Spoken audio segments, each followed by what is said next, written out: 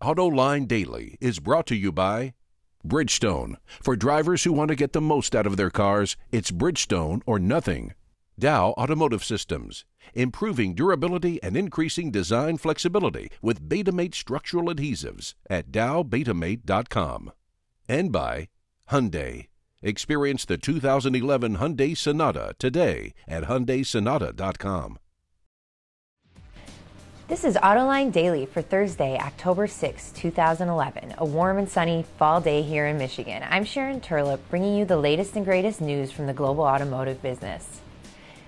The yen's newfound strength is making things really difficult for Japanese automakers. It's a big problem for large OEMs like Honda and Toyota, but it's devastating smaller players. My newspaper, The Wall Street Journal, reports Mitsubishi is in trouble. The company's CEO said the currency situation is starting to become futile. For years now, the Triple Diamond has been cutting costs, boosting domestic sales where exchange rates don't have an impact, and buying parts from overseas. But it isn't enough. What fat can you trim once you've hit the bone? Also reacting to the strong yen, Honda plans to cut exports from Japan by half over the next decade. According to the Detroit News, the company currently exports between 30 and 40% of cars built in Japan, but it will slash that to between 10 and 20%. However, output will remain the same because it will increase the number of mini cars it builds for the Japanese market. General Motors announced it's teaming up with a company called Relay Rides, a car-sharing service that allows owners to rent out their vehicles when they're not using them. With the help of OnStar, customers can check for available cars through a smartphone application. They can also make reservations, locate their ride via GPS, and lock and unlock the vehicle. The GM program will launch next year, but Relay Rides is currently available in Boston and San Francisco. Car sales were up last month in the U.S., but they're not going as well north of the border. According to Wards, sales in Canada fell 0.7% in September, the third month in a row sales have declined. However, sales are up 1.4% in Canada for the year. The new Ford Mustang is an impressive machine, especially in V6 trim. It delivers 305 horsepower with up to 31 miles per gallon at an affordable price. What's not to like? Of course, if you're a power junkie, you can always step up to the GT with its 5.0-liter V8. Or you could modify the base car. That's what folks at Shelby are hoping you do. The Detroit News reports the company is offering a supercharger kit for the Mustang. It boosts the 6-cylinder's output to a whopping 475 horsepower. The GTS Performance Package is available for 2012 models and costs less than $10,000. The numbers are in and white is the champion as far as automotive colors are concerned.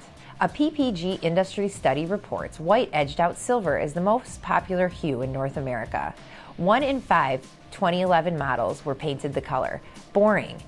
But don't think Europeans are spicier when it comes to which shades they prefer. Black was their top choice. After the break, we'll give you a sneak peek at our latest episode of AutoLine. Stay tuned. Look at this. Bridgestone's using natural rubber, researching ways to enhance its quality and performance, and making their factories more environmentally friendly, producing products that save on fuel and emissions, and some that can be reused again, and promoting eco-friendly and safety driving campaigns. One team, one planet. Bridgestone. On AutoLine this week, Mr. McElroy talks manufacturing with a guy named Thomas Crum. He's the author of a book called What is Good for General Motors. He has some attention-grabbing ideas about automotive manufacturing, focusing on problems with the moving assembly line. Listen in. To me, an assembly line is a bucket brigade solution. It's like when a fire breaks out, how do you get the water to the fire? Henry Ford was facing an inability to make more and more cars per day. He'd gotten up to 760, which a modern assembly plant only makes 1,000. So he was almost there using a very different system with Craftsman in it.